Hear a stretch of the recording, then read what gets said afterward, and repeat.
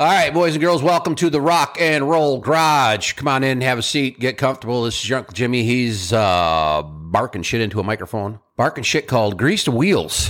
Hey, hope everybody had a good Christmas. Hope the New Year's holds up to expectations. I think it's going to be a fucking roller coaster ride myself this New Year coming up. Kind of the subject of today's podcast. But before I get started, I want to thank you for what you've done for all of us as technicians, people who fix things, people who make things go again, people who solve problems. Thank you for what you did in 2022. Keep up the good work in 2023. Hey, I hope you got some goals, some resolutions maybe, something you could do better, something you could stop doing that you were doing pretty fucking well but should better doing. You know what I'm talking about? I think you do. Drink a little less, smoke a lot less. Holy shit, what the fuck? And generally lead a little healthier life. Love the people that love you. Don't hate people. Don't hate so many people.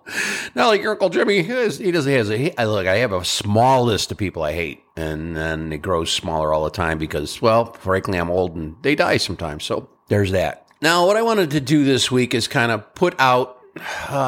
This didn't come to me naturally at all, but I wanted to kind of take a look at where the industry is going. And then slot let me put it to you this way, okay, before I get too far here. Nobody is going to write articles about how it's going to go for technicians and shops and people who fix things. Nobody's going to do that. Nobody's going to set out to write an article saying, geez, automotive technicians in 2023 should look forward to this and they'll have to deal with this. And it's just not happening. What I did find, however, was some industry predictions for the automotive industry in general. And then what your Uncle Jimmy's going to do is dissect them and interject what we are probably going to see and what is probably going to affect us and what is probably going to happen. And what is going to happen is that 2023 is going to be, quite frankly, a fucking massive shit show. And it is going to be good for us as technicians, as people who fix things, people who do the repairs. It's going to be a great year for us. And I'll tell you why. I'm going to go through this list. Let me see how many things there are here. There's 1, 2, 3, 4, 5, 6, 10. It's a short little industry predictions list for 2023, and it is full of all kinds of, this is what's going to happen and that's what's going to happen, and how predictions are. They may or may not happen, but I think generally overall the outlook for us is probably pretty good because none of the stuff they're talking about is going to affect us per se. And I'll show you what I'm talking about here in a minute. I want to get started. And I apologize if the enthusiasm level is a little lower than usual. I kind of had a little surgery. And so I'm kind of on the fucking R&R trend right now. So if it seems a little choppy, it might be because I got a little pain going on. A little pain, not too much. Don't feel sorry for your Uncle Jimmy. That old bastard, he's all right. He'll unfortunately keep living. Yeah, let's get started here because this is from a fairly respected group of people who do some industry news for people who run things, people who own things, and people who are interested in this sort of information. And I am, so I get this information. There's a company out there called Cox Automotive, and I'm not making that up. It's called Cox Automotive, and they provide information for people in the industry. The actual name of the company is Cox Automotive Industry Insights. And what they have done is taken a look at 2023 and kind of tried to predict somewhat what's going to happen here. And it seems like they have it pretty well together. The problem is they're not really talking to us. So what I'm going to do is translate it into something that we can digest. And I hope it leaves you with a little bit of a snidely whiplash kind of a grin going, I'm going to make all kinds of fucking money this year. Watch out, motherfuckers. Here's how it starts out. It says, with the start of the new year just weeks away, the Insight team offers its expectations for the U.S. automotive market in 2023. By nearly all measures, 2022 was a difficult year for both the industry and the consumer. I agree with that. I think you probably would too. I don't know about you. Our dealership at various points in time during the last year or so had absolutely zero new car inventory. Cars that were being sold were just cars that they were saying, hey, you want it, we'll build it.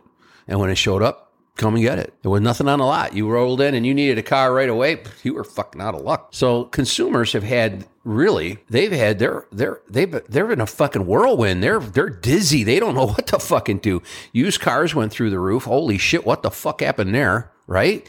And new cars, well, I couldn't find them. So they were fucked. And as a consequence, the average age of cars on the road went up like a year and a half. So it's hovering somewhere around 14 years old now. And I'll tell you, I don't think they really mention it too often in here. They mentioned it a few times in this article that I read. Thank you, Eric. I did read it. They did mention that the average age of the automobile on the road is going to continue to go up for several reasons, and we'll get to that. Well, they did talk about that, and I'll explain why, and I'll also explain to you, translated into technician speak as, hey, guess what? That's a good fucking thing for us.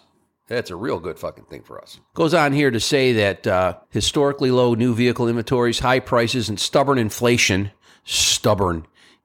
yeah.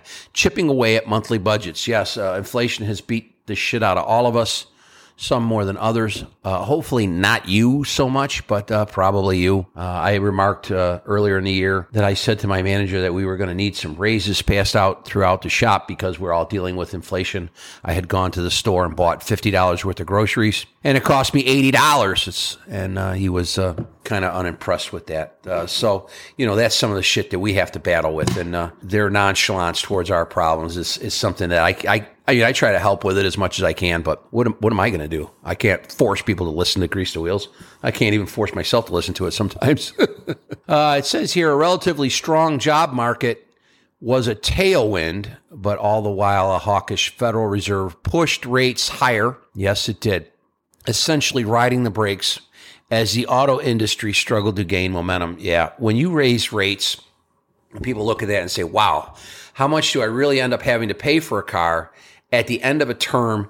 If I get a 4, 5, 6, or even a 7-year loan, how much am I really going to end up paying for a car that's, who knows, 50 grand? Going to be close to 75, 80 grand. You're going to have to pay almost, $20,000, $30,000 in interest. And when the interest rate goes up, that goes up, and it actually, in effect, makes a car cost more. And so, conversely, it makes people not want to fucking buy one. It makes them a little happier with the car that they already got fucked on. So, well, and they did probably, if you buy a new car and you have to finance it, it's kind of crazy how much money they want just to borrow their money. But that's that's the name of the game. And that's why a lot of you guys, I know a lot of you guys, and myself personally, I'm one of you guys, I don't have a car payment anymore. I looked forward to the day when I didn't have a car payment. The car I have, I actually have several, so I shouldn't really talk like that. But yeah, I think a lot of you guys are in the same boat that your Uncle Jimmy is, because you have a car that you're not making payments on anymore. And guess what? If you want to, you could probably keep that thing going forever. Seriously.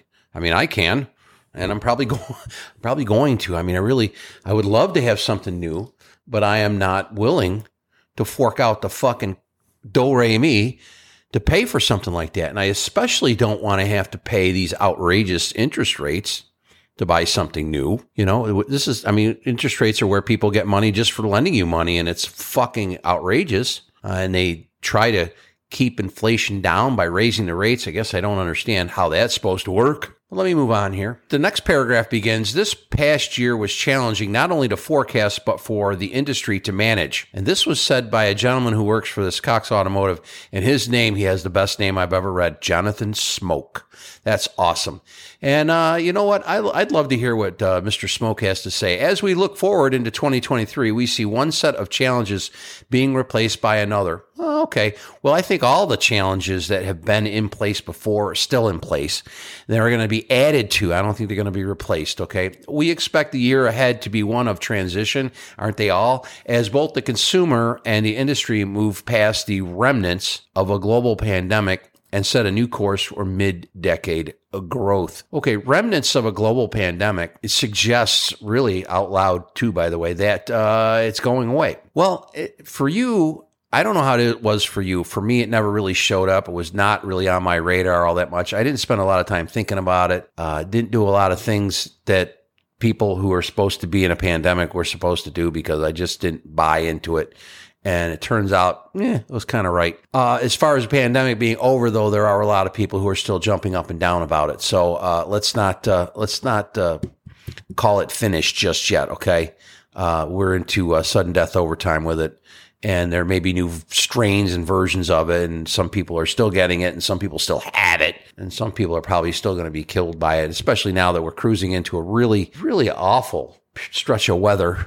I hope that some of you are doing all right through that. But as we cruise through this stretch of weather where the temperatures fall, you may be more susceptible to getting a cold, a flu, or the COVID-19, or whatever they want to call it nowadays. Also, too, setting a new course for mid-decade growth. I think that people are just looking forward to any kind of growth in any part of the decade, not just the mid part of it, okay? Here it goes on to say here, guided by recent research, intelligence capabilities powered by DriveQ, the largest breadth of first-party data in the automotive ecosystem, and a team of analysts and experts, Cox Automotive posts 10 trends that will shape the auto business in 2023. Well, now, it makes it sound like, and I love this, that was one of the best sentences I ever read. I'm going to read that again because it really was all one sentence. And I'm kind of a grammar Nazi. I graduated from the Grammar Hitler Youth.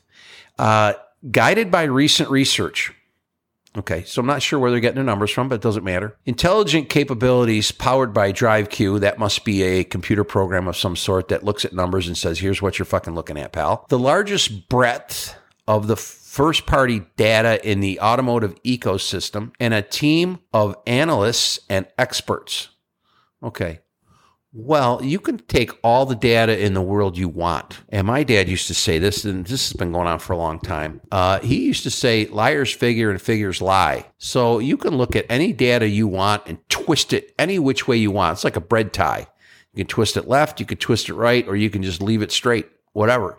You can make any data you want look any way you want. Now, they say that they have analyzed this data with a team of analysts and experts. Well, I want to know what it is that makes an analyst or an expert out of some people, especially when they're talking about the automotive industry.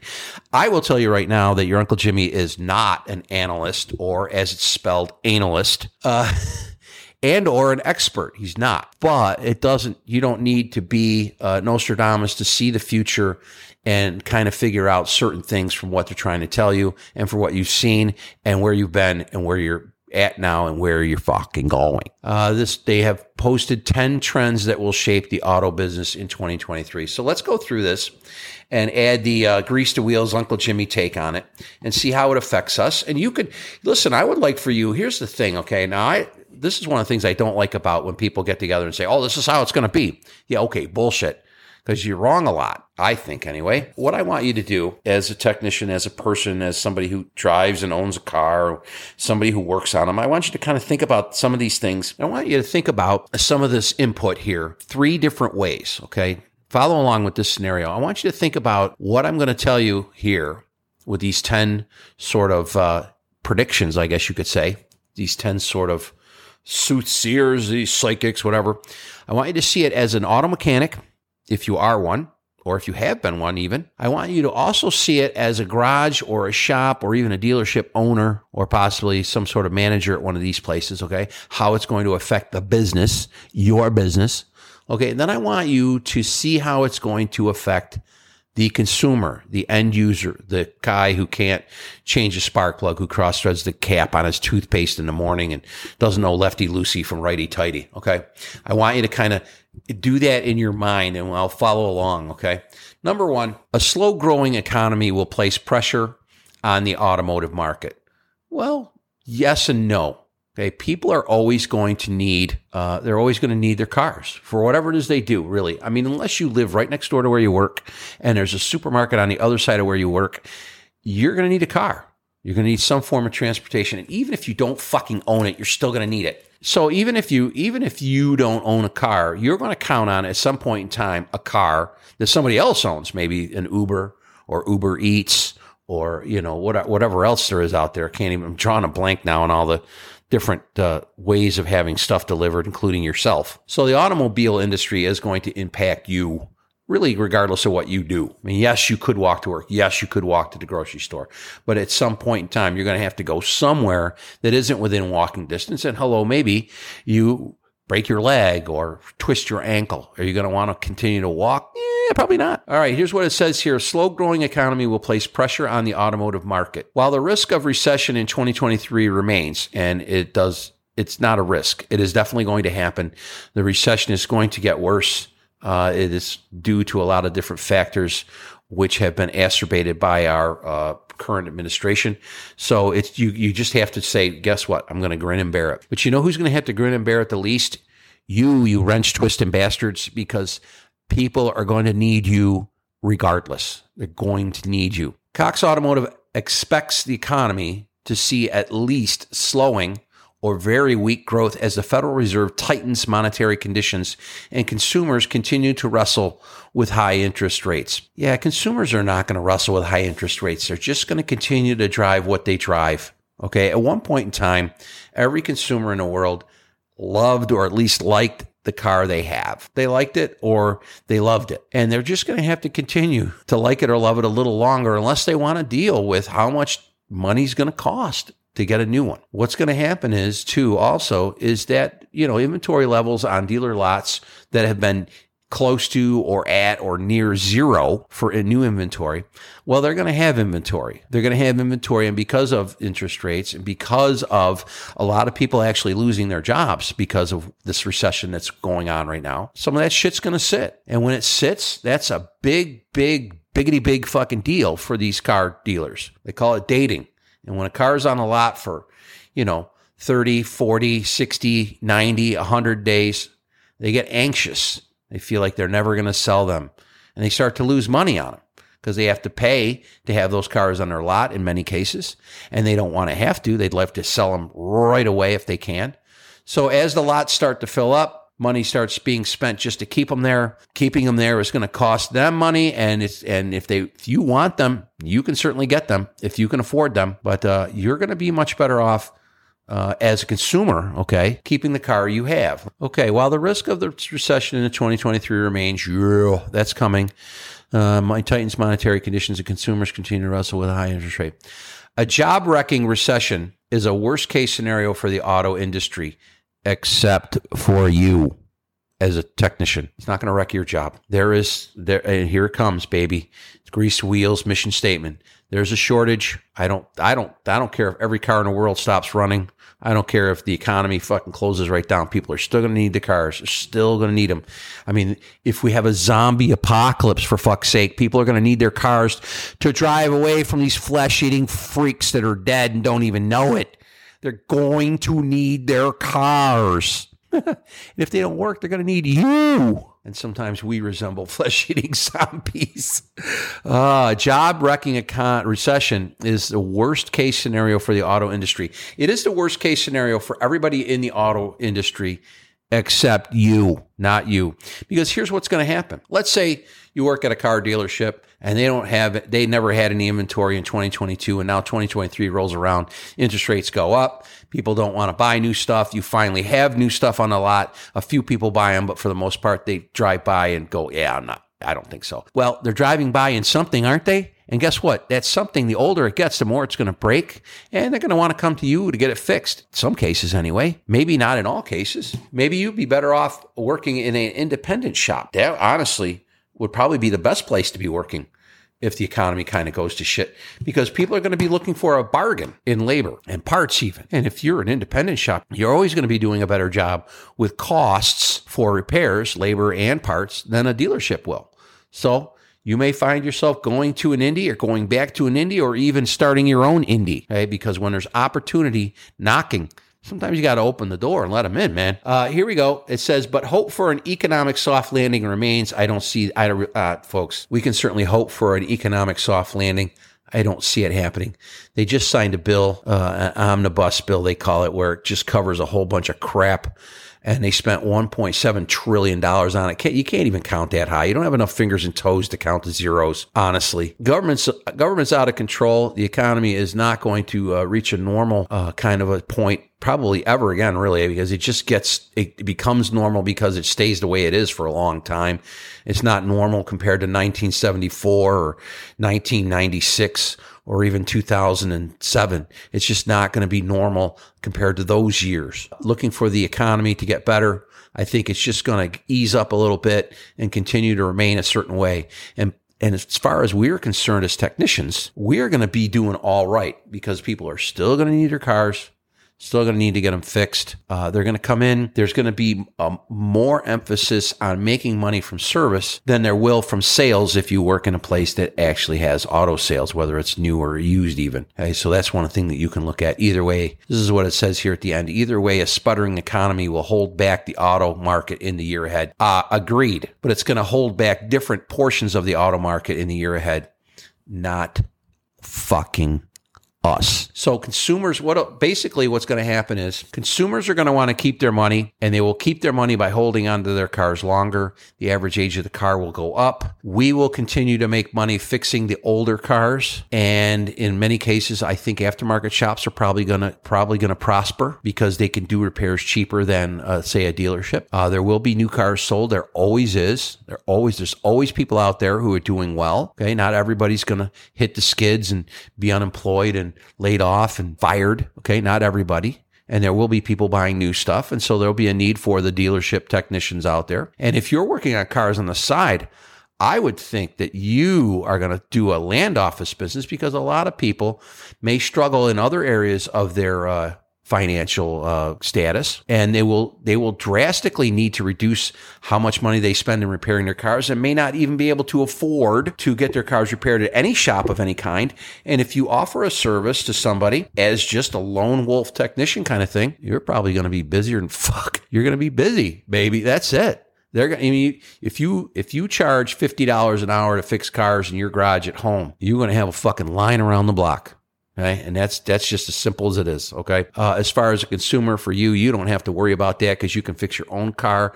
Other things are going to cost more. If you do fix cars at home and you charge $50 an hour, you may start charging $60 an hour because a loaf of bread shouldn't cost as much as it does, and a gallon of milk shouldn't cost as much as it does, and yet it does. And so you got to get that money somewhere. Get it from the people who you're fixing their cars. Get it from those people. Number 2 here, it says new vehicle inventory levels will continue to increase. That's correct. New vehicle production challenges are beginning to ebb. Yeah, some of the parts supply problems are going away finally. Holy shit. I really would like to know, honestly, if some of you have experienced trouble with that. I had a car a while back that I had diagnosed in fucking April, maybe March. Didn't end up getting the parts until October. Can you even imagine that? That's ridiculous, but that's what it was. I don't know if a lot of you went through that. I fear that a lot of you did. I'm sorry. I wish there was something I could do about it. Some of the situations, some of the problems were exacerbated by the pandemic, supply chain problems, and also the war that the Russians are currently dropping on the people of Ukraine. So with all those factors, it's amazing that we got anything done because the Ukraine is quite a productive place. Those people are very handy. They're very good farmers. They're very good at creating automobile parts and cars. And it's just it's a really, I mean, as a country, Ukraine has a very good gross national product, do a lot of things well. That's why the Russians want them. They want them back, really, because in the old days when they were the Soviet Union, they used to be part of them. And they've never, historically, never liked that. And so when they got a chance to break away, they said, "Do svidaniya, comrade," and became a whole different country. And that's why they're trying to suck them back into the fold because they're good at what they do. Here's what else it says here. Lingering supply chain and labor challenges will remain. Sure. Labor challenges is what we are concerned with.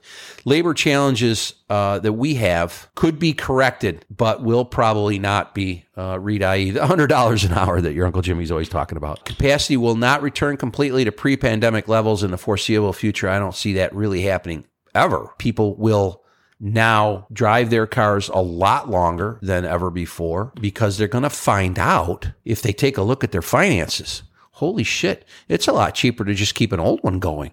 Fuck. Why wouldn't I do that? Some people got to have new stuff. Some people pound miles on a car.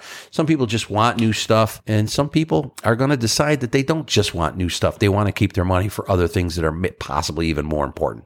Stronger production levels and softer demand will lead to higher days supply and ultimately more vehicle options for shoppers in 2023. Sure. And that will be a good thing. I mean, if you go to lots even 6 months ago and you wanted to look at this, that, or the other thing, fucking have them. They didn't have them. People were on waiting lists to get some of these vehicles that are out there now. So once they all become available, the prices, I think, will stabilize, hopefully, and the demand will taper off, and you'll be able to actually see new vehicles on a dealer's lot. And also, too, used cars. I think used cars are going to fall back in line. They were out of control for a long time. It's nuts. I saw them sell stuff that was basically, in my eyeballs, worthless for hundreds of thousands of dollars, it seemed like. So that was number 2. Number 3, total retail vehicle sales will fall in 2023. Of course, raise the interest rates, that's what happens. New vehicle sales will grow, but used car sales will decline. I think that used car sales will not decline as much as they believe, simply because those prices are fucking made up sometimes. Folks, walk on any used car lot that has a car on the lot with a price on it that is out of control, and ask them how much they paid for that car. They're never going to fucking tell you. How did you come up with the price for it? Oh, well, this is what the market will bear. And then come back in a week or a month and see if they sold it. And then if they do sell it, ask them how much they sold it for. They didn't sell it for what they were asking for. So that whole, pricing of used cars, there's no yardstick for that. There's no standard unit of measure for that. You get exactly what you can. I've had years and years and years ago, I sold cars, and we had one on our lot that somebody traded in. It was in really excellent shape. It was a very desirable model. I talked to a gentleman on Saturday morning back in the days when I was working there. He was looking at it. I said, listen, give me your name and number because it's going to go. It's not going to be here long. It's priced very reasonably. And he declined. He's shaking his head at me. I don't want to give you my number. I don't want to give you my number. Okay, fine. So a couple hours after he left, somebody rolled in, saw it, loved it, bought it. Boom. And I believe it was even gone. And then that jerk off came back in and said, oh, what happened to that car? I go, we fucking sold it, you ignorant moron. If you give me your number, I could have called you and said, hey, we got this on this. Did you want to pay? Did you really want that? Because if you want it, obviously you could kind of outbid that guy. I mean, he's telling us he'll give us X amount for it, and you could give us X plus and buy it, but he was too stupid to give me his number. He was too stupid. Maybe he thought I was going to rip him off, and I don't know. That wasn't my bit. It wasn't my car. I was selling it for somebody else at a car dealership. If they were ripping you off, well, more power fucking to them because you were an asshole.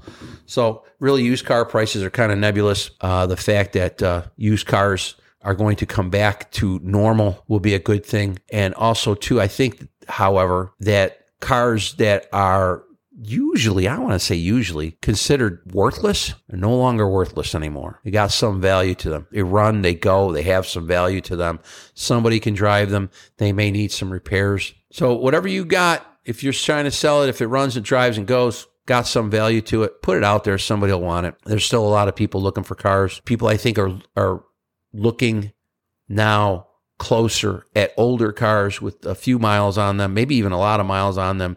And what's odd is that nowadays the cars are built way better than they were when I was younger. So they will last longer. They will still require some repairs. There's no question about that, but they'll be worth it because their value is high because there was such a shortage of new cars. So used car sales, yes, they'll decline, and they have to decline because they were so fucking high. Here's what it says with new vehicle inventory levels improving as demand slows. Cox Automotive forecasts 3% year-over-year new vehicle sales growth in 2023. I see that as higher just because there are new vehicles to sell. I think it's going to be higher than that. We really had literally nothing on the lot for almost 2 years. So as long as we have stuff on the lot, somebody rolls in, wants a car, we can kind of put them in it. And if they like it, they can buy it. We haven't been able to do that for a long time. With market hitting 14.1 million units, okay, that's what it says. It says there's going to be 14.1 million cars built in 2023. I guess it doesn't say that's a guess or an estimate, but I'll take it for whatever it's worth. They'll probably sell all 14 million of them. Increasing fleet sales will help the absolute number. A lack of nearly new supply, declining affordability, and a shrinking pool of buyers will challenge the used vehicle market. Lack of nearly new supply. Okay. Yeah, I think that people are not going to want to jump out of their cars. If jumping out of their cars means the interest rate's going to go up, sure. That makes sense. Declining affordability. Well, like I said, prices are nebulous in the used car market. So declining affordability, that's going to have to be a personal thing. Shrinking pool of buyers. No, sorry. A shrinking pool of buyers. There really isn't going to be a shrinking pool of buyers. There's always going to be buyers. Now maybe more than ever, some people who wanted to get out of something and who held on through the pandemic may be aching to get out. I don't know if you would call it shrinking just because you feel like everybody has a car and they love it. No, I don't think that's true. Let's give them that one, though. You may have less buyers. It'll challenge the used car vehicle market, the used vehicle market. Overall, retail sales will decline in 2023. It's what's supposed to happen when the Fed raises the interest rate, adding competitive pressures to the market, especially in used. Okay, so the competition is going to get a little stiffer. There's going to be more cars available. There's going to be less people buying them. I get it. It's kind of a downside to the upside. The upside was up. Let me tell you what, the upside was real far up, way up, way up. Some auction houses closed because every dealer was selling everything they got traded in, and nobody was wholesaling anything for a while there. And then because nobody had anything available for wholesale, when they did finally start wholesaling them, car lots that count on wholesale lots to get their cars from were buying cars really sight unseen and just buying cars to have cars on their lot. Number 4, moving on here. Sales of electric vehicles in the U.S. will surpass 1 million units for the first time. Well, do I really want to go on about electric cars again? Let me make this brief, okay? We've talked before about the viability of electric vehicles, about how they don't work as well in certain areas, about how they're going to be expensive to continue to build, how the environment is impacted by the mining of the materials for the batteries. The aftermarket has not really caught up with battery remanufacturing yet. I think it's going to be a long time before they do. Like I said, and I'm just going to repeat what I said, electric vehicles are not the answer, not the answer. They're an answer. They are being shoved down our throat. And lots of people who don't really seem to know any better, honestly, about these sorts of things are just going to pick one up and feel happy and quite frankly smug about what they're doing to help the environment with an electric vehicle, not realizing that the carbon is just made somewhere else instead of in their own driveway or on their own streets in their own town. Electric vehicles, are they going to be a long-term answer? I don't believe so. But let's see what these people say. Battery electric vehicle market continues to outpace the overall market in sales. Well, yeah, they're out there. And a new milestone is on the horizon, 1 million EVs sold in the U.S. in 2023. Well, that's up about almost 1 million over where we were 10 years ago, because the company I work for, I don't even think they had an EV in 2013. If they did, they were hybrids and they were terrible. They were terrible. And as far as I'm concerned, some of the electric cars and the hybrids they have now are still terrible. They do crazy things and people can't seem to understand why they do them. But it's the nature of the beast. And if they keep it up, they're going to ruin their vehicles with some of the stuff they're doing. With expanded product availability coming and a fresh round of government-backed incentives, that's another thing that you and I are paying for. We're going to pay people to buy EVs, which to me doesn't sound like a good idea. To motivate buyers, the Cox Automotive team is forecasting continued good news in the electrified vehicle market. Good news? I don't know. I don't know about good news. I'm still on the fence. Now, as somebody who is completely 100% trained in the diagnosis and repair of electric vehicles for the brand manufacturer that I work for, I should be happier than a pig in shit about electric vehicles that get sold in our dealership. I should be. I mean, it kind of singles me and about half a dozen of my other fellow technicians in our building out as the only people who can work on them in our building. And they're not going to go to the aftermarket because really electric vehicle repair is nearly non-existent in Independence, nearly non-existent. So they're a slave to the dealers who have endeavored to train some of their technicians in their dealerships to work on these vehicles. But I just don't see it as an answer. I don't see it as viable. And we have had some major league problems with some of these vehicles. And some of the repairs are absolutely horrendous. And some of it, it's not even really, some of it honestly doesn't even really have anything to do with the electric portion of the vehicle. Now, I'll relay a story to you just real quickly. I don't want to spend a lot of time talking about this. I have in the past. You know the objections to it. I feel that, honestly, let me just say this real quick before I get started here. Electric vehicles are not an answer, but they are a stepping stone towards the ultimate answer. I agree that they do not create any harmful pollutions. The manufacturer of them does. The manufacturer of the battery does big time. And there's also a problem with scrappage of the batteries if they cannot be rebuilt. I think in a lot of cases they probably can be rebuilt, but I haven't heard anything about that at all. Okay. And I just saw something the other day, I think it was actually yesterday, where a gentleman had gotten an estimate to replace a battery in a Chevy Volt. Now, I don't know if this is right. I'm not sure if it even included labor, but it said that the vehicle battery needed to be replaced, and the vehicle battery was $26,000. Well, that car's going to the fucking scrapyard, boys and girls. I'm not spending $26,000 to buy a battery for an electric car. Fuck that. For $26,000, I'll buy 5 separate vehicles. 2 I can drive all the time. 2 I can drive for winter cars, and one of them I could take out and beat the shit out of. Maybe give it to a teenage son or a nephew. And he can destroy that car. That's just not going to happen. I'm not spending $26,000 for one single car part. Sorry, I buy lots of car parts, and I probably bought well over $26,000 worth, but not just one car part. Not going to happen. Now, I had a vehicle. This is a story I want to give you real quick. I had a vehicle where the electric AC compressor gave up and chewed itself into little tiny bits, and it actually made this was kind of crazy. It made a knocking noise that sounded like the engine was coming apart. What it does is it disperses small metallic flakes of aluminum and steel throughout the entire air conditioning system, which in a hybrid vehicle like this was, goes into the evaporator, ruins that, goes into the lines, ruins those, goes into the condenser. Guess what? Ruins that.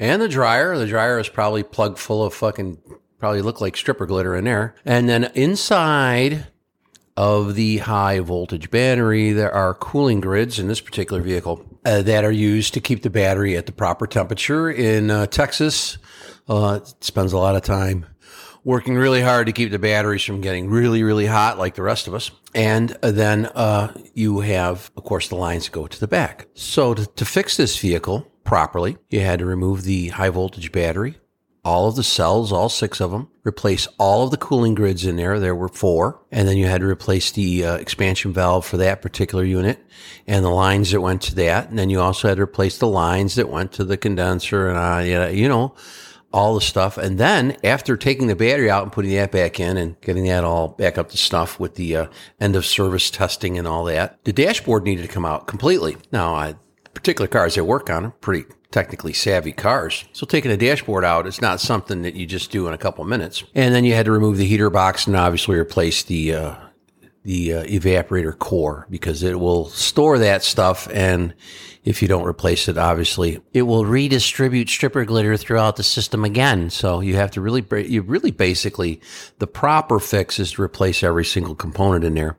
And I think that this job ended up paying somewhere in the neighborhood of 45 to 65 hours. I don't remember exactly. It was a little horrendous. There was a evac and recharge, obviously. There was end of service test on the high voltage battery. And then you had to get obviously everything all back together again and get everything charged back up. And then you had to test drive it quite a ways to make sure it was going to be okay. So, and that was, that took a long time because there was, of course, when I was doing that, there was an extraordinary amount of lead time for some of the parts. Some of the parts were not available and took a long time to come in. So when you start to put together cars that aren't like anything else, like electric vehicles, you have to take into account that some of that stuff is very new to the technicians in your shop. Some of it can't be worked on by some of the technicians in your shop. And so the downtime for some of these electric vehicles is, in fact, horrendous, especially if you get one where the AC compressor takes a shit.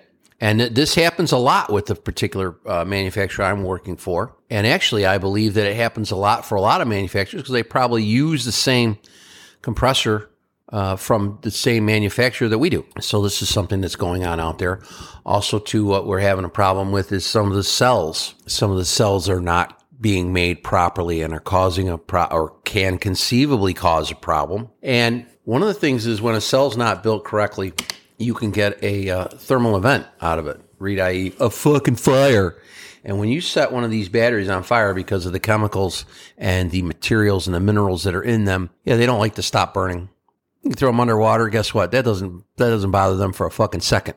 They keep fucking burning. Yeah, it's kind of not good when you have to put them out. And really, as a matter of fact, you can't put them out. So when you're talking about EV sales, I think that a lot of people are going to skirt the fact that they break just as much as the ICE vehicles, and that the damage and the damage that they can cause, and the damage that can happen to them, and the things that they can do, are way more catastrophic than an internal combustion engine car. Okay, now I don't want to go on for that. I don't want to go on about EVs too much. There will be an extraordinary increase in sales and production of EV vehicles in the future. You're going to hear more and more about how it's not the greatest thing since sliced bread. You're going to hear more and more about how some people have different problems that they didn't anticipate with them. You're going to hear about range anxiety. You're going to hear about things like that. So you will see more of them. They are a step in the right direction. I will say that. I will give you that. I am, like I said, I'm totally on the fence about these things, and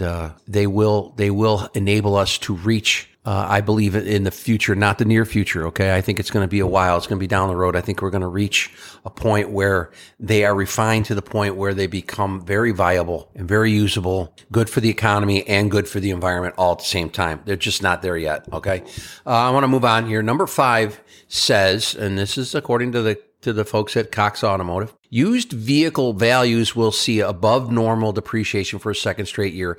How is that really not possible? Okay, now you know that, and I know all know people that this has happened to because you're in the car business. There's people out there who bought a brand new car, let's say 2019, maybe towards the end of 2019, maybe early 2020, and they put maybe 5,000 miles on it. Maybe they're in the, they're somewhere between 5,000 and 10,000 miles. They paid 35 grand for it, and they roll into a dealer for some reason, and a salesman or even a sales manager comes over and says something to them. Hey, you want to sell that? And they're like, well, I just bought it not too long ago. They go, well, we'll give you $41,000 for it. You'll actually make money on it.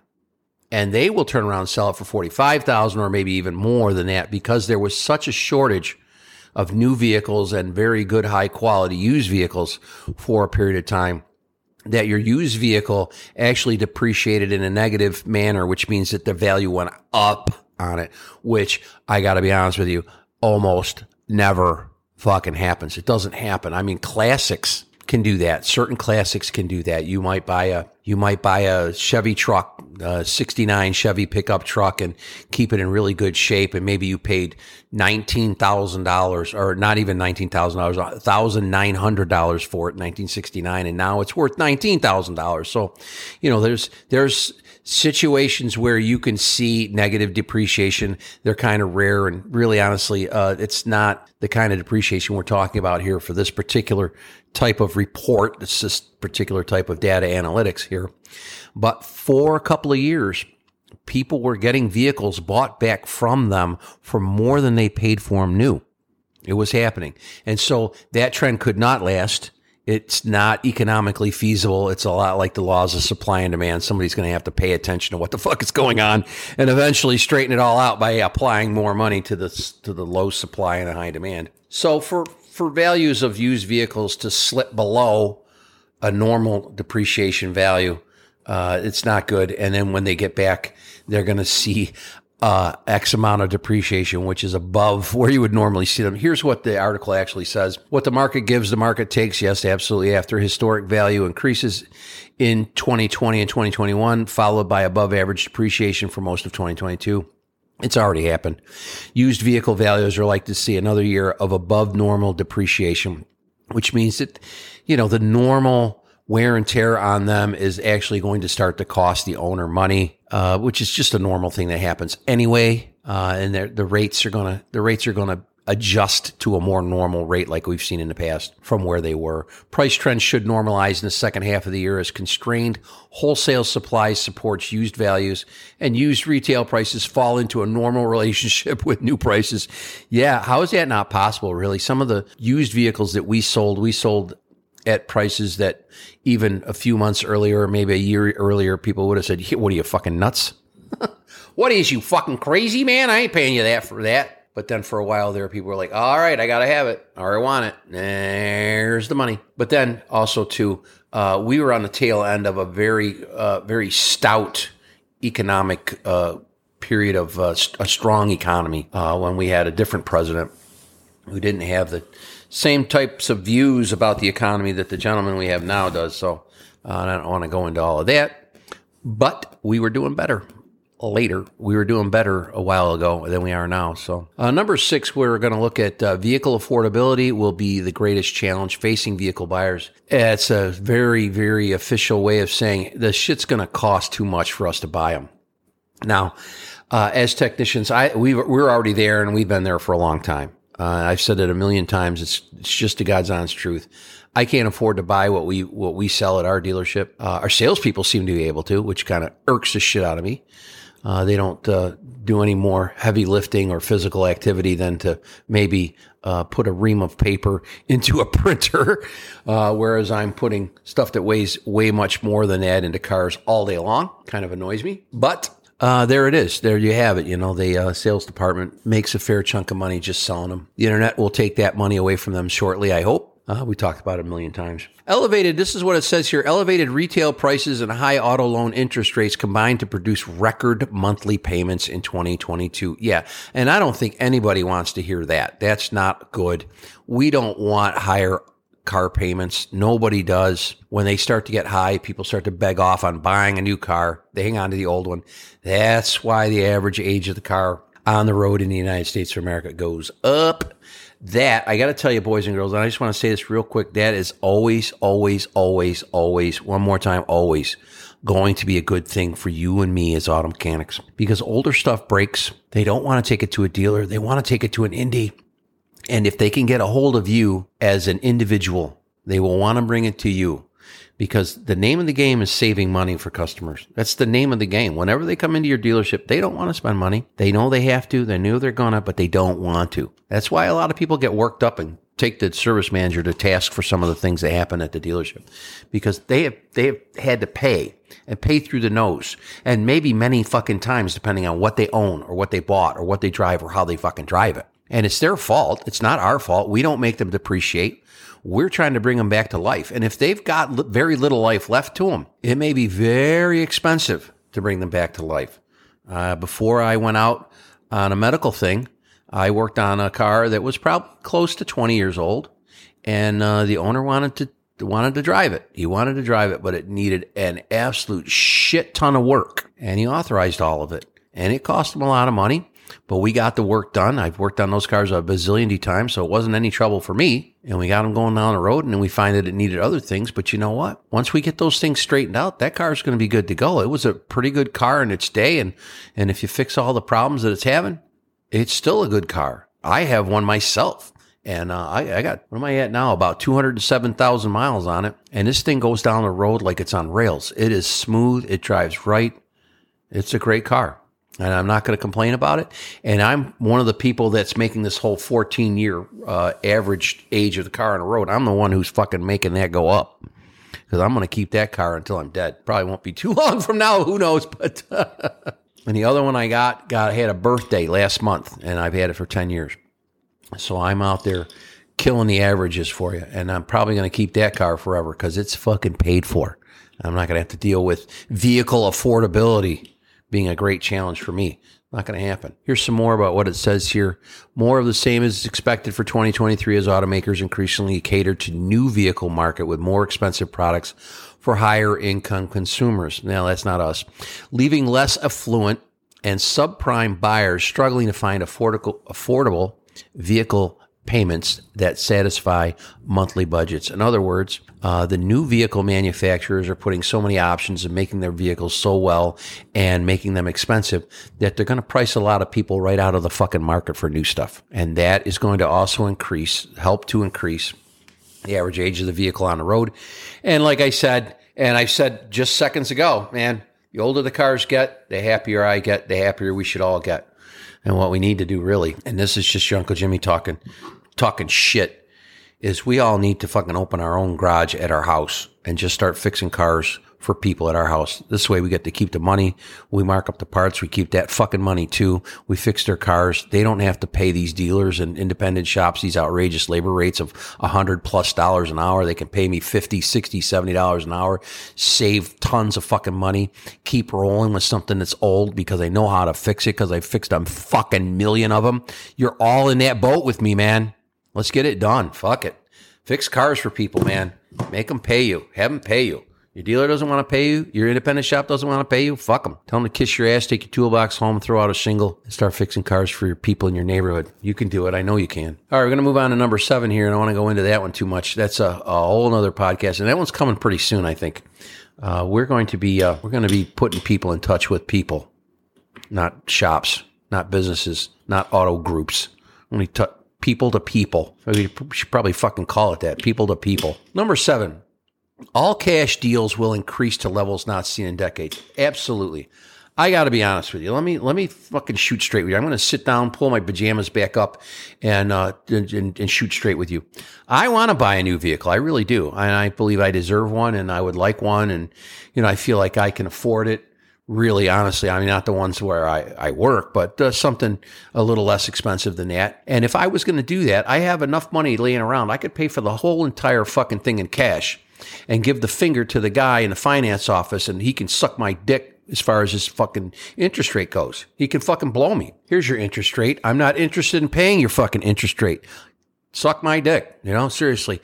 More wealthy consumers will buy with cash rather than finance in 2023. Yeah, monkey. Placing downward pressure on dealership F&I profits. Aww. Let's have a pity party for them. Holy fucking shit. This change will be felt more acutely in the new vehicle market and will likely have lingering impacts on industry profit pools. Is there such a fucking thing as an industry profit pool? And future buying behaviors. Absolutely. If you have the money and if you want to buy something and you have the money to pay for it fucking outright, I think that you should probably do that. Especially if it's something that's quality. Now, I'm looking at buying a truck, man. And here's the deal with trucks. Trucks are always trucks, and trucks can always haul shit. I don't give a fuck if it's a 46 Ford F, whatever they called them then, F1, or if it's a 69 fucking Dodge D100, or if it's a fucking square body Chevy. Truck's always a truck. You could throw shit in a bed. You could put big fucking tires on it. You could put chains on it too if it's two-wheel drive. What the fuck? You can drive through snow up to the fucking door handles with chains on them. I've seen it. It's crazy. A truck is always a truck. It's always going to have value. I don't give a shit. And with the fact that a lot of you crazy bastards, which I love you, I want to just mention this. I love all of you out there. And you crazy bastards that put LS Motors in literally fucking everything, I love you even more. Okay. Now, I'm not a big, huge fan of the LS motor and everything, but I'm also not against it either because I understand exactly why you do it. First off, they're available. Hello. Second off, they make these things fucking stone reliable. Fuck, you go out, you touch a key, boom, the fucking thing fires up and it's got 300, 400, 500 horsepower right off the fucking bat. And it's pretty clean, by the way. Hello, if you hook up catalytic converters, which you almost need to if you're going to run a stock type computer. I mean, I know some of you guys are out there going, "Oh, we never do that, Uncle Jimmy. We tune out the fucking post-cat O2 sensors. We just put in a regular straight fucking voltage, and it thinks they're there." Okay, whatever. I didn't hear nothing. But you know what?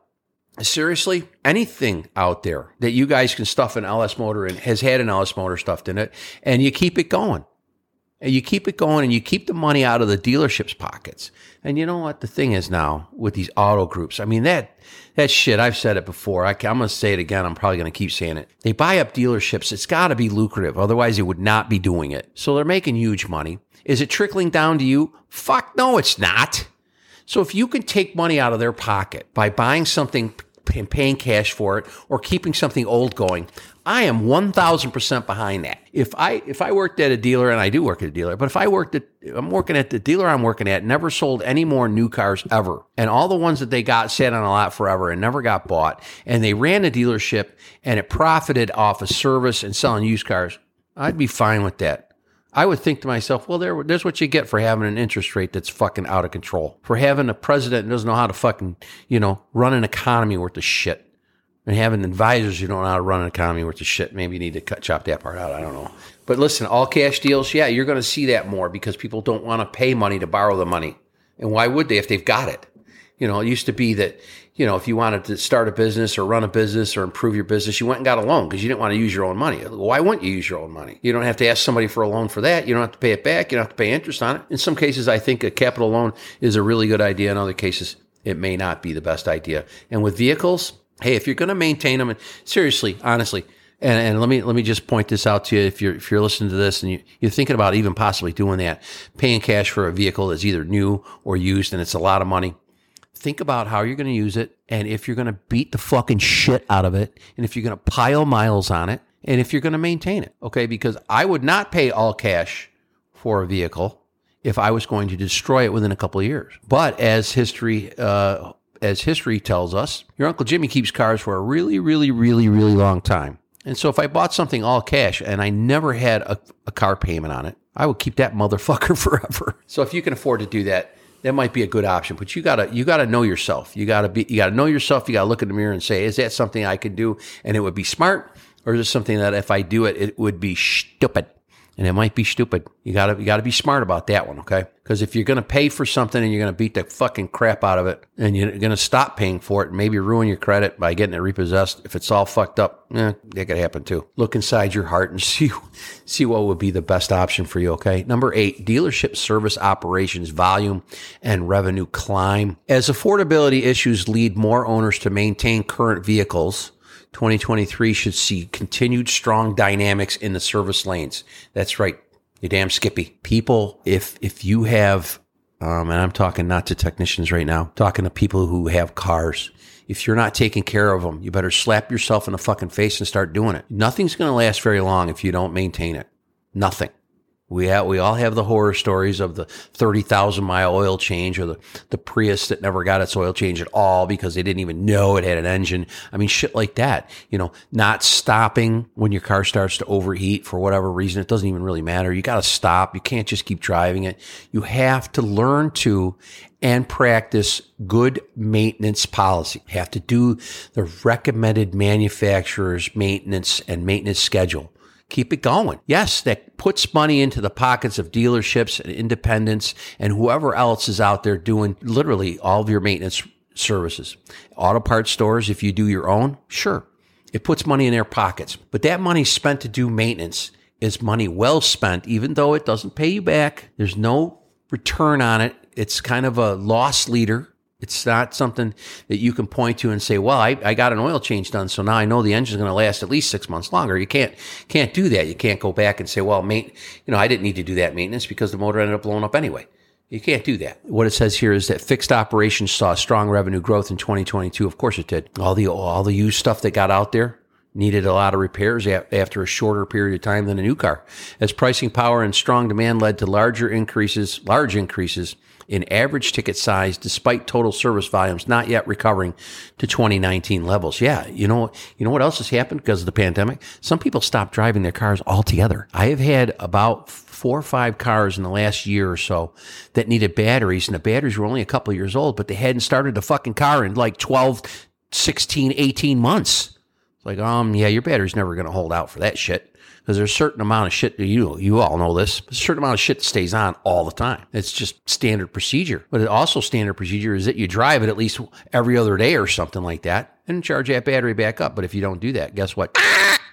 That battery dies a slow and painful death. With retail sales expected to be flat or down, fixed operations as a profit center will be more important than ever in 2023. Okay, now, inside of that statement, with retail sales expected to be flat or down, fixed operations, read i.e. the service department, as a profit center will be more important than ever. You, my friends, the guys with the tools, the wrenches, the screwdrivers, whatever else, all you greasers out there in Grease Wheels Nation are going to be more fucking important than ever, because a fixed operations is basically just you creating fucking labor out of thin fucking air. You are going to profit from where the economy is going to go. You are going to profit. Make sure that you get a hold of it. In 2023, I want all of you within the first 3 months of 2023, I want every one of you to grab a hold of your service manager or your shop owner or your general manager and say, listen, we're going to do big numbers this year. You're going to have to share those big numbers with me by giving me a raise right fucking now.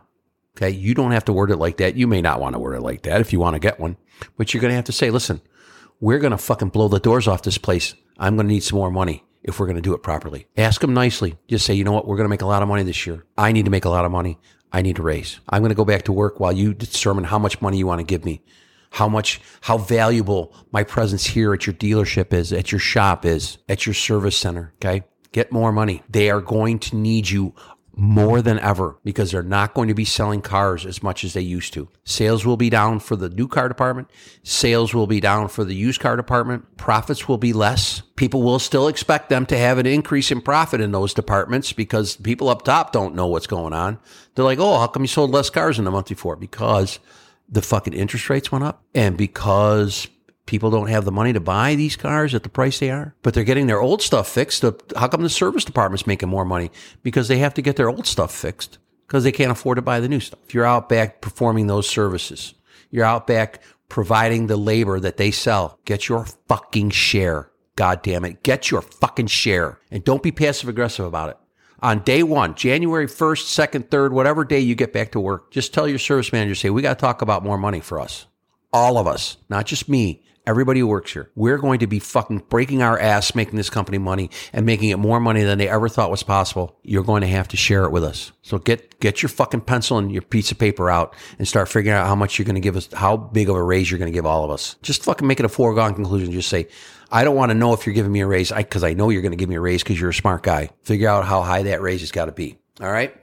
That's it in a nutshell right there. With retail sales expected to be flat or down, fixed operations, read, i.e. the service department as a profit center will be more important than ever in 2023. And if there's a shortage of technicians, it is going to make wages go up for new hires. So if you talk to your service advisor or your general manager, or whoever fucking deals with the raises in your building, and they don't want to pay you, folks, I tell you all the time, it's not called grease the wheels for no reason whatsoever. Get the fuck out. There are other people out there who realize that there's a world of hurt coming and we're going to need to fix every car that they ever sold twice and 3 times this coming year because they were used mostly. And they're going to need you to do that. And if they don't want to pay you, then you'll do it somewhere else and make more. That's your grease the wheels mission statement for this week, okay? Now we're going to move on to number 9 here. Half of vehicle buyers will engage with digital retailing tools. This is a great one. I'm going to read it out to you, and then we're going to talk about it a little bit. Okay, here we go. The shift to e-commerce was accelerated by the pandemic and shows no sign of fading. In the year ahead, Cox Automotive forecasts that half of all vehicle buyers will engage with at least one digital tool during the purchase process.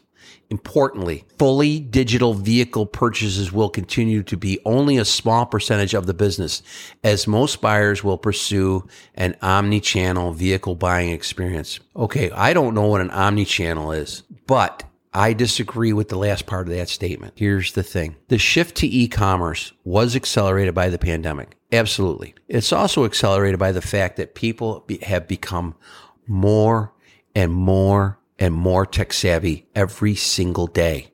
Even your Uncle Jimmy gets more tech savvy every day. How is that possible? And also says it shows no sign of fading. Now, in the year ahead, they forecast that half of all vehicle buyers will engage with at least one digital tool during the purchase process. Well, I myself personally, like I said earlier, I was looking into buying a new vehicle, and I have checked the inventory on lots all over the country for something that I'm specifically looking for. I have specific colors I want. I have specific makes and models I want.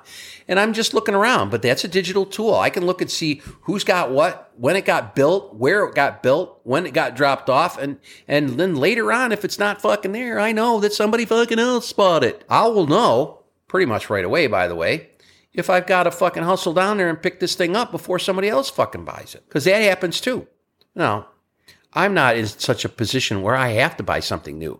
So I am a very patient, unmotivated buyer. But with e-commerce, and it's coming, folks, I'm telling you, go up front and introduce yourself to all the salesmen up there because in a year, maybe even 2, they won't be there anymore. They'll be something else. They'll be bartenders. They'll be baristas at Starbucks. They'll be driving Uber and Uber Eats. And maybe even homeless. Who the fuck knows? Some of these guys don't seem like they have any skills whatsoever. As soon as people figure out how easily they can buy and even finance a vehicle online before they even get to the dealership, they're going to fucking do that. One of the things, I have a good friend, I've talked about this before, I have a good friend who bought a car from Carvana. And one of the things that he enjoyed about it was that he did not have to talk to a salesman. And I'll tell you what, if you talk to a lot of people, they'll tell you, I would love to buy a new car, but I do not want to talk to a fucking salesmen. And I don't blame them. I know some that are great. I also know some that are total pieces of fucking shit.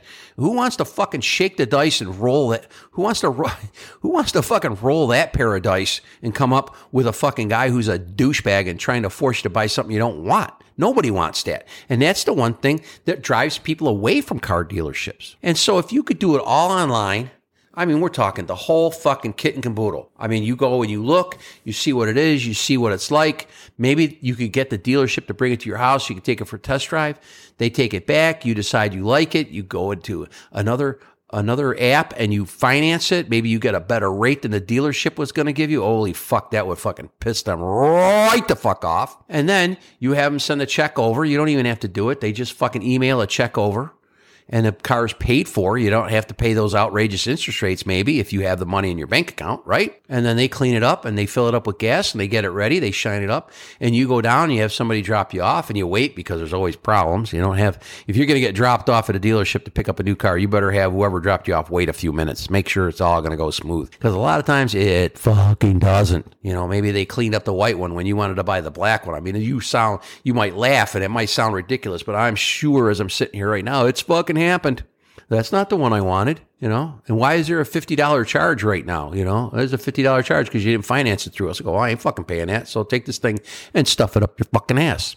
This is how car dealers work. They want money. They are going to figure out ways to get money. And if you circumvent all the ways that they can get money, they will find another way to get their money. They're really, really, really good at what they do. This is why it's so difficult for us to get raises, because they're not good at paying anything for anything. They're just not good at it. They don't know how to do it. They know how to take money. Oh, fuck, man. They're real fucking good at that. And this whole going to a digital sales kind of a program like a Carvana is being tested and marketed as we speak by every car manufacturer in the fucking world.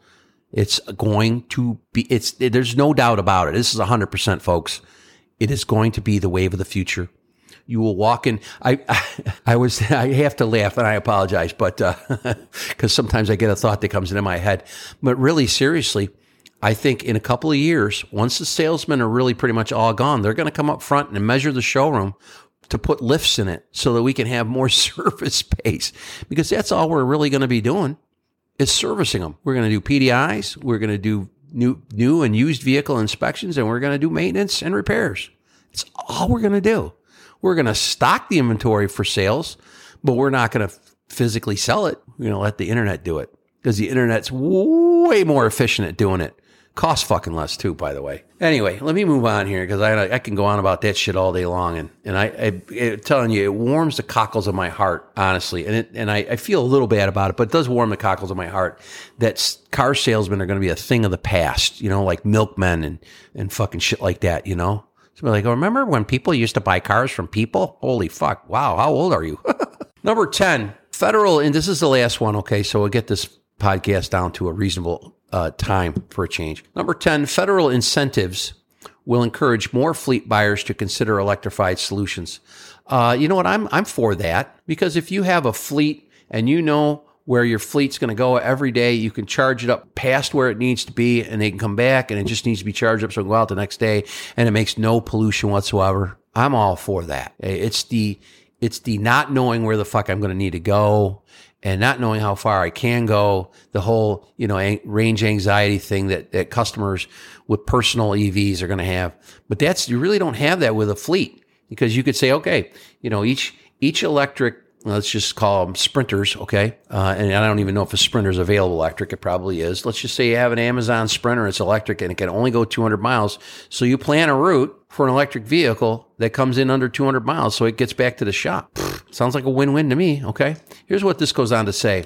A key element of the Inflation Reduction Act of 2022 was the reshaping of EV tax credits in the U.S. Within the new laws are incentives designed to entice fleet operators to consider electrified vehicles in the upcoming year. Great. Fleets have historically shown slow adoption of EVs. Of course they have.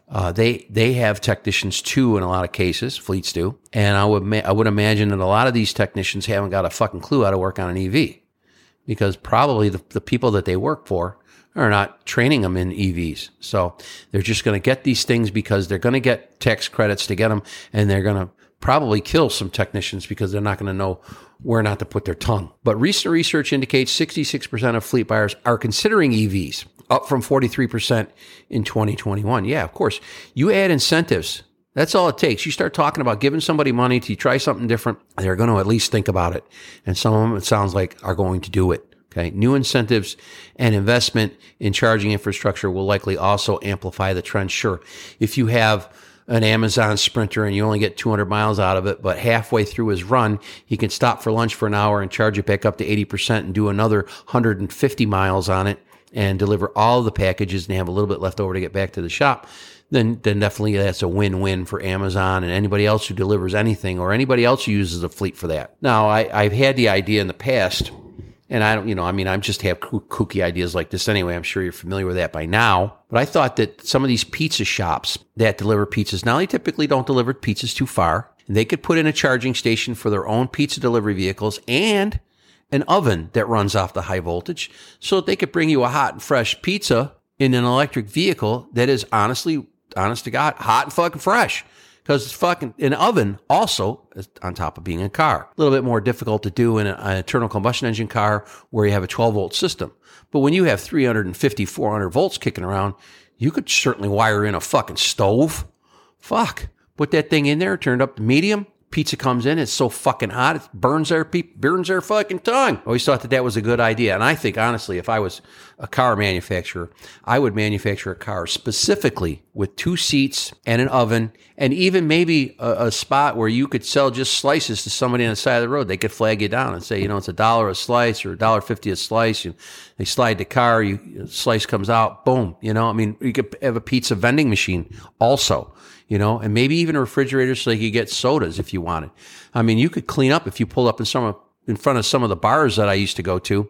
If you had a pizza oven that was full of slices of pizza and you sold sodas, you'd clean up big time. And there's other kinds of food trucks that could be EVs as well, where they got charged up.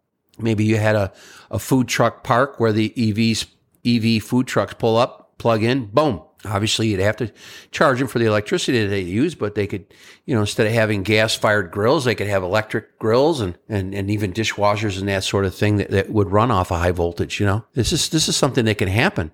And it's probably going to, because if I can imagine it, I'm sure somebody else can imagine it. And you could have somebody build these things. So, EVs are not all bad. But listen, I tell you, when I'm on the fence, I'm talking about the fact that, it's a really solid compromise. It's not the answer. It's an answer. But there's also a lot of different things, a lot of different options you can do with electrified vehicles, with electric vehicles. And there's probably more that I haven't thought of. If you had a parts store, an auto parts store, and you had an electric vehicle, you could certainly save a lot of money on gas. And you have electricity coming right into your auto parts store anyway, so you could charge it up there all day long. Got to make 16 runs? Don't got to make a run to the gas station, do you now? All right, so that marks the end of this particular episode of Grease the Wheels. What I wanted you to do is get an idea of what the industry thinks about what's going to happen in 2023 and then how it's going to affect us as customers, as technicians, and also as employees at a dealership or a shop. Things are going to get hairy for us, okay? Because as the average age goes up, I talked about 1,000 times already, but I'm just going to tell you, as the average age of cars goes up, we're going to get busier. And as new vehicles show up with crazy options, we're going to get a lot busier. And as EVs start to show up, we're going to get a lot busier. We're going to have to get training. We're going to get busier because of that. So the future is as bright as really, honestly, it's as bright as it's ever been for technicians. It's as bright as it's ever been.